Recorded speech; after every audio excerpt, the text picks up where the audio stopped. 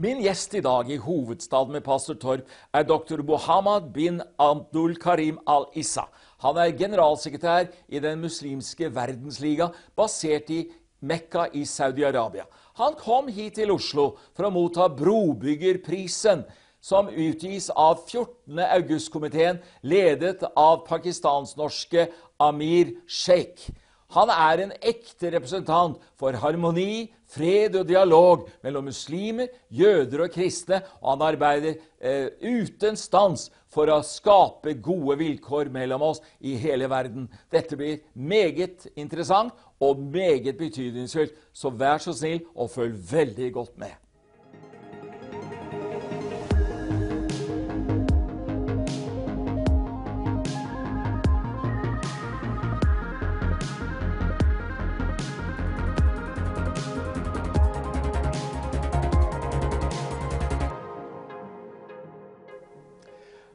Dr. Mohammed bin Abdul Karim al-Issa, what a privilege and honor for me to meet you in person.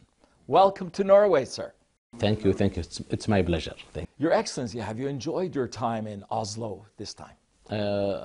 طبعا وقت قصير جدا وأوسلو بلد جميل وبلد سلام والشعب النرويجي شعب حميمي فريندلي وكنا نسمع عن ذلك ورأيناه بالفعل في هذه المدة القصيرة وكنت في أيضا زيارة سابقة وأيضا مدة كانت قصيرة جدا ولكن اكتشاف النرويج يريد أياما طويلة جدا ولكن نحب النرويج. I don't just like Nijo but I love Norway. Yeah. That is so beautiful to hear. And thank you for your warm smile, sir. هذه يعني لأني أشعر بسعادة وأنا أتحدث مع الصحافة الحرة أو الإعلام الحر الذي ينقل الكلمة بكل شفافية. Well, that is what media should do. ولذلك الإعلام كما أنه يجب أن نعطيه الحرية يجب أن يكون لديه مسؤولية حتى يحافظ على مصداقيته التي يجب أن تكون هذه المصداقية كثابت من ثوابته. نعم يجب أن ندعم الإعلام ويجب أن أيضا يبدو للجميع بكل مصداقية وشفافية. Exactly. Now, Your Excellency, you're a family man. Yes, نعم. Do you have children? Yeah, نعم. Yes. Are they big or small? عندي 4. الأكبر ابنة وهي ريم ولديها 25 عاما وتخرجت من الجامعة في المالية.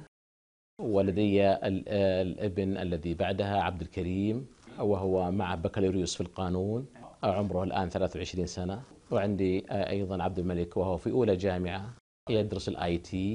وعندي بدر الصغير وهو في أولى متوسط. I see the pride in your eyes when you describe them. Yes, أنا أفتخر بهم. And I saw it first mostly when you talked about the daughter who was the oldest. والله أنا أفتخر بهم جميعا ولكن الابنة هي الأولى وأنا لا أبدا هم على درجة واحدة ولكن ربما الابنة لديها يعني قرب من جهة والدها ووالدتها من جهة الأسئلة والاستفسارات أكثر عن عدد من الأمور التي ألتقي معها فيها ولكن كلهم على درجة واحدة من المحبة وهكذا الوالدان يحبون أولادهم على درجة واحدة. Isn't this something that binds cultures together, sir? نعم هذه من القيم المشتركة الإنسانية. نعم والقيم الإنسانية المشتركة كثيرة جدا. أنا أقول ودائما أقول أن 10% فقط من القيم الإنسانية المشتركة تكفل تحقيق السلام والوئام في عالمنا. Amen to that. Your Excellency, now you're born and raised in Saudi Arabia, I assume. Is your background a traditional Saudi family? هي من العائلة السعودية. نعم أنا ولدت في المملكة العربية السعودية ونشأت في المملكة العربية السعودية وتعلمت في المملكة العربية السعودية. طبعا هناك دورات خارجية خارج المملكة ولكن أساس التعليم هو في المملكة العربية السعودية. والبيئة التي عشت فيها هي بيئة محافظة بيئة متدينة ولكنها بيئة مستنيرة منفتحة على العالم، وبيئة متسامحة، بيئة تحب الخير للجميع. Exactly.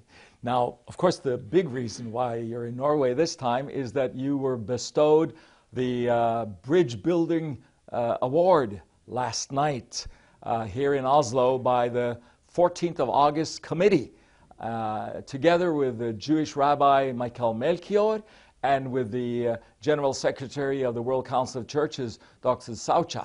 So, congratulations upon the award, sir. I heard your thank you speech last night, and it seemed to me that although you have gotten many awards, this was meaningful to you. الجوائز ليست هي الهدف، العمل هو الهدف. لكن الجوائز هي تحفز، وحتى تحفز الآخرين أكثر مما تحفز الشخص. الجوائز لا شك أننا يعني نقدر الجوائز، لكن ليست هي الهدف الرئيسي، ويجب أن يعلم الجميع ذلك. من يريد الجائزة لا يستحقها، وأعظم جائزة ممكن نحصل عليها عن أي عمل خير هو من الله عز وجل، وأعظم عمل ممكن أن نقدمه هو نفع الناس بدون استثناء.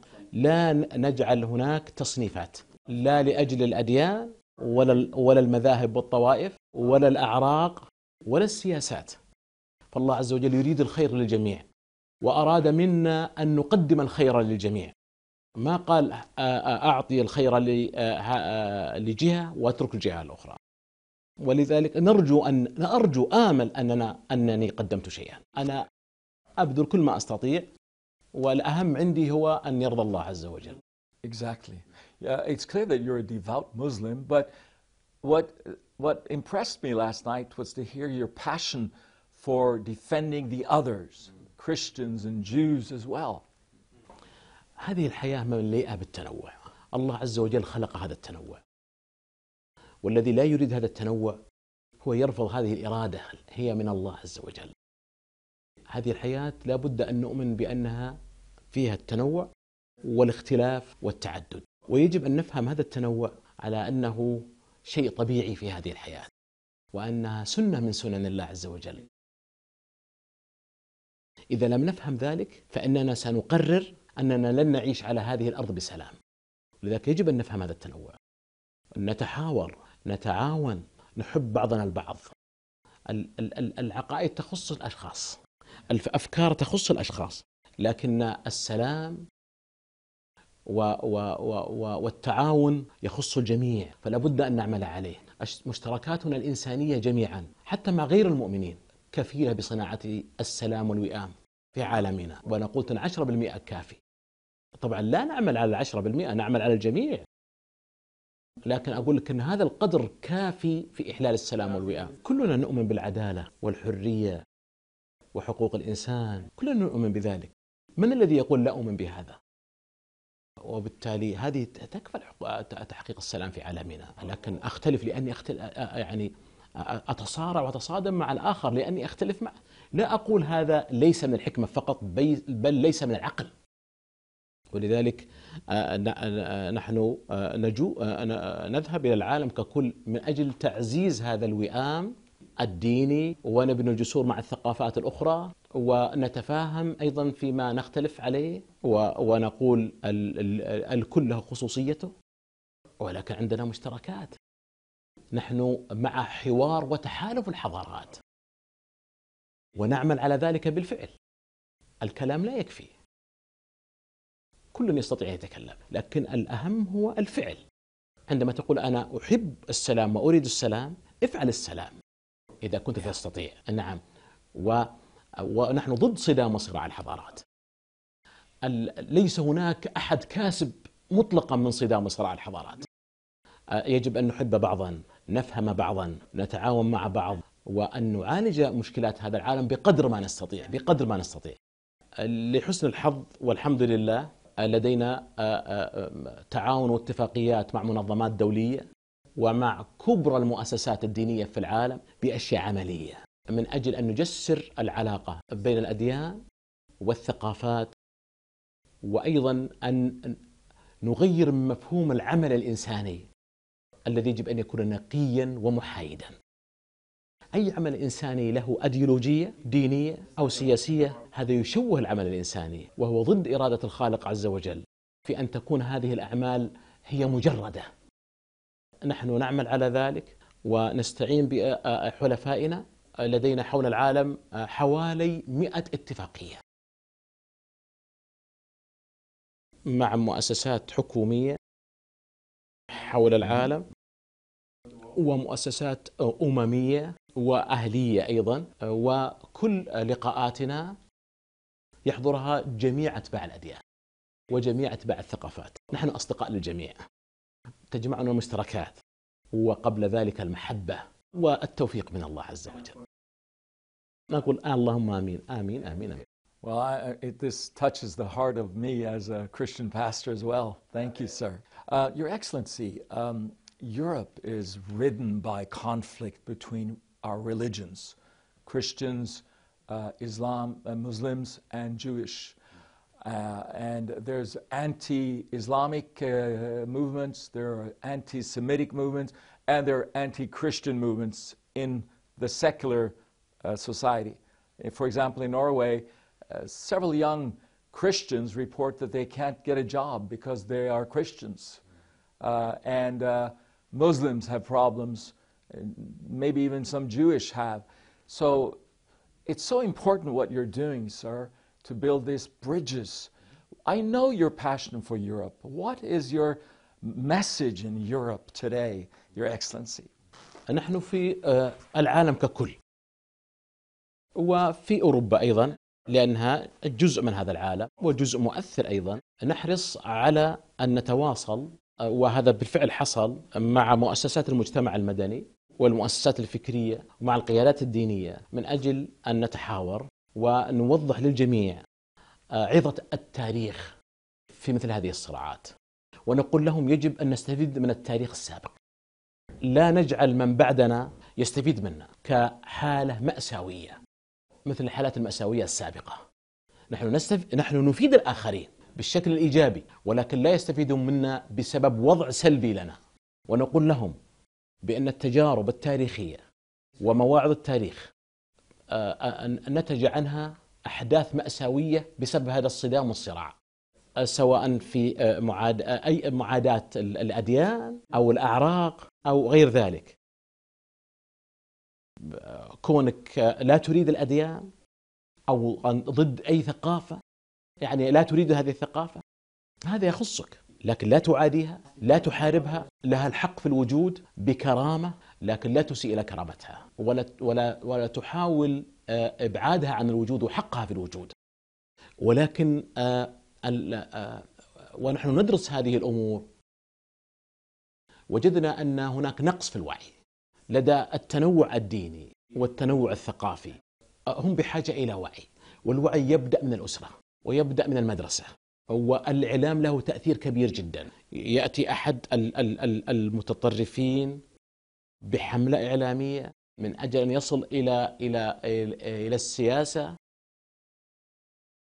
ويثير شعارات طائفية عنصرية ويؤثر على الناس تأثير سلبي جدا من أجل السياسة. وإذا جاء إلى السياسة تعامل مع الدول جميعا وتعامل مع المجتمع الوطني جميعا، لأن هذا هو المنطق، وتراجع عن أفكاره لأنها في السابق لم تكن صحيحة. لا يمكن أن تعيش بمعزل عن هذا العالم، ولا يمكن لك أن تنجح وتربح لأنك تكره الناس من أجل أديانهم أو ثقافتهم أو أفكارهم. ونحن أيضا لا سيما لدى الجالية الإسلامية في حول العالم، في الدول طبعا غير الإسلامية، نقول نسعى باستمرار بأن نعطيهم رسالة توعية بأنهم يجب أن يكونوا أعضاء فاعلين في البلدان التي يعيشون فيها. يجب أن تفتخر بكم البلدان التي تعيشون فيها. إذا لم تفتخر بكم البلدان التي تعيشون فيها فلم تحققوا حقيقة الإسلام. أحبوا هذه البلدان، احترموا دستورها، احترموا قوانينها، احترموا ثقافتها، حاولوا أن تتحملوا الإساءات التي لا تمثل البلد كشعب ولا البلد كدستور ولا البلد كقانون. الحالات الخاصة هذه تمثل أصحابها، لا تعمموا الحكم على الجميع. أنا كنت قبل يومين مع عدد من القيادات الإسلامية في أوسلو، وقلت لهم هذا الكلام. قلت أنتم في بلد عظيم اسمه النرويج، فتح لكم أبوابه، يجب أن يفتخر بكم النرويج. اسعوا لحماية دستوره واحترام قوانينه واحترام ثقافته. كونوا أعضاء فاعلين في هذا البلد. أنتم نرويجيون، فكونوا كبقية الشعب النرويجي تماما.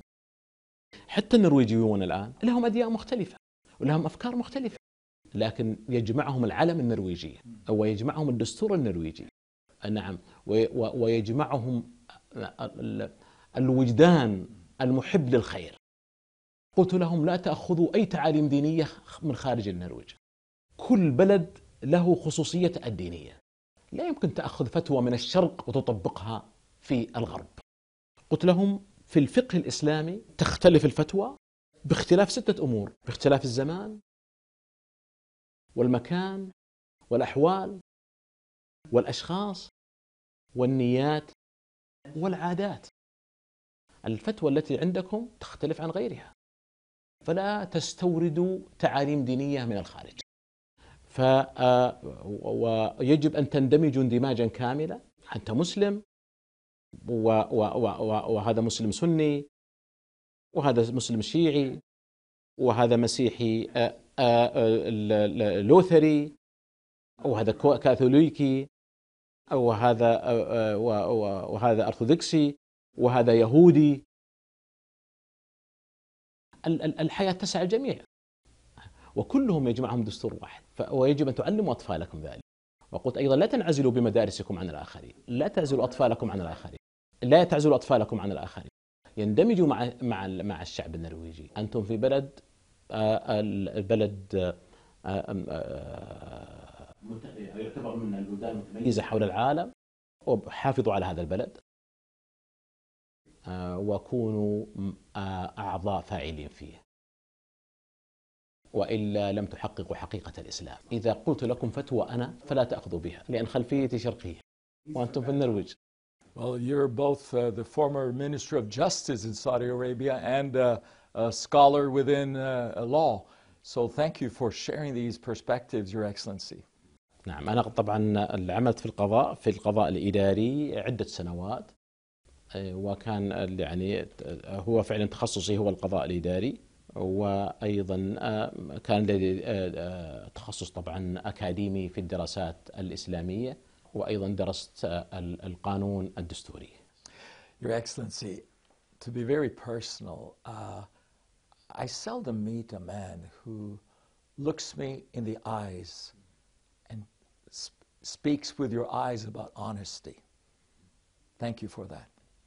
لأني رأيت أمامي شخصا صادقا، وأنا لا أملك إلا أن أدعو للجميع بالتوفيق وبالخير دائما، وأن يمن الله عز وجل علينا بنعمته، وأن يجعلنا في هذا العالم أقرب إلى بعض، وأن نجسر العلاقة لا سيما بين الشرق والغرب، نتعاون فيما بيننا، نفهم بعضنا، نزداد حبا لبعضنا، ونحاول أن نصحح الأخطاء بقدر ما نستطيع، ولكن بالحكمة، بالقوة الناعمة، ليس بالقوة الصلبة. القوة الصلبة دائما في النهاية تخسر وإن طال بها الزمن. لا تستطيع أن تفرض الأفكار على الآخرين. إذا فرضتها استفزيت الآخرين وخسرت الآخرين. القوة الناعمة هي الحل، الحكمة هي الحل. كل إنسان لديه بذرة طيبة يجب أن نستخرجها مهما كان هذا الإنسان. الله ما خلق الإنسان شيطان، خلق لديه فطرة طيبة، لكن هذه الفطرة لابد أن تستخرج. قد يكون سلك طريقا خاطئا، فهما خاطئا، عقل جمعي أثر عليه، ولكن نستعيد هذه الفطرة، هي موجودة في داخل كل إنسان، نستخرجها بالمنطق، بالحكمة، بالقوة الناعمة، بالحوار الهادئ. Your Excellency, I know you have to catch a plane out of Norway in a few minutes, but let me ask you lastly, Your Excellency, what kind of world do you want to hand over to your children when your time is over, maybe in 40 years, 50 years? هو أن نقدم لهم نصيحة بأن وهو الكلام الذي تحدثت عنه قبل قليل، بأن هذا العالم هو متنوع وجميل، يجب أن نكتشفه وأن نفهم هذا التنوع، نتقبل هذا التنوع. ليس بالضرورة أن أقبل كل الأفكار، لكن أتقبلها، أحترم وجودها، حقها في الوجود بكرامة. لا يمكن أن تلغي الآخرين. إذا ألغيت الآخرين أنت ألغيت عقلك وحكمتك من قبل. لا يمكن أن تكسب الآخرين إلا بأن تكسب نفسك من الداخل. لا يمكن أن تؤثر على الآخرين إلا أن تنطلق من سلام داخلي. لا يمكن أن تحقق أي إنجاز إلا من خلال عزيمة على العمل وليس مجرد القول. يجب أن نستثمر في الأعمال ونضع استراتيجيات للأعمال أكثر من مجرد الأقوال. البيانات كثيرة والقرارات كثيرة في العالم والاتفاقيات كثيرة، ولكن الأعمال قليلة. هذا العالم بحاجة إلى من يعمل. لن نكلف أحدا أكثر مما يستطيع. البراغماتية السلبية هذه يجب أن تزول. وأنا طبعا في هذا العالم توجد وعلى مستويات وللأسف يعني في دول متعددة في هذا العالم، لا يعني طبعا لن نسمي دولا، ولكن توجد البراغماتية السلبية المادية البحتة على حساب القيم. الحب الحقيقي يزرع من الطفولة، ممكن أن نعلمه بعد، ولكن الزراعة الجيدة التي يراهن عليها حقيقة هي من الطفولة. لا نكتفي بالتعليم الأطفال العلوم فقط. العلوم لا بد منها، لكن نعلمهم القيم. تسألني ما هي القيم؟ أقول لكل بلد قيم خاصة. نعلمهم القيم الوطنية، هذا شيء جيد، لكن لا بد أن نعلمهم القيم الإنسانية المشتركة، أننا نشترك مع هذا العالم في القيم. الذي صنع أسلحة الدمار الشامل هو عالم، لكن ليس عنده قيم. Exactly. Well, thank you so much, Dr. Issa, for building a bridge with me here today and my more than 200,000 viewers in Norway and many, many more around the world. Thank so you. Thank you I'm so very much. happy for this meeting. Thank you very much. And God bless you. Have a safe trip. God bless you. Thank you. God bless you. Thank you.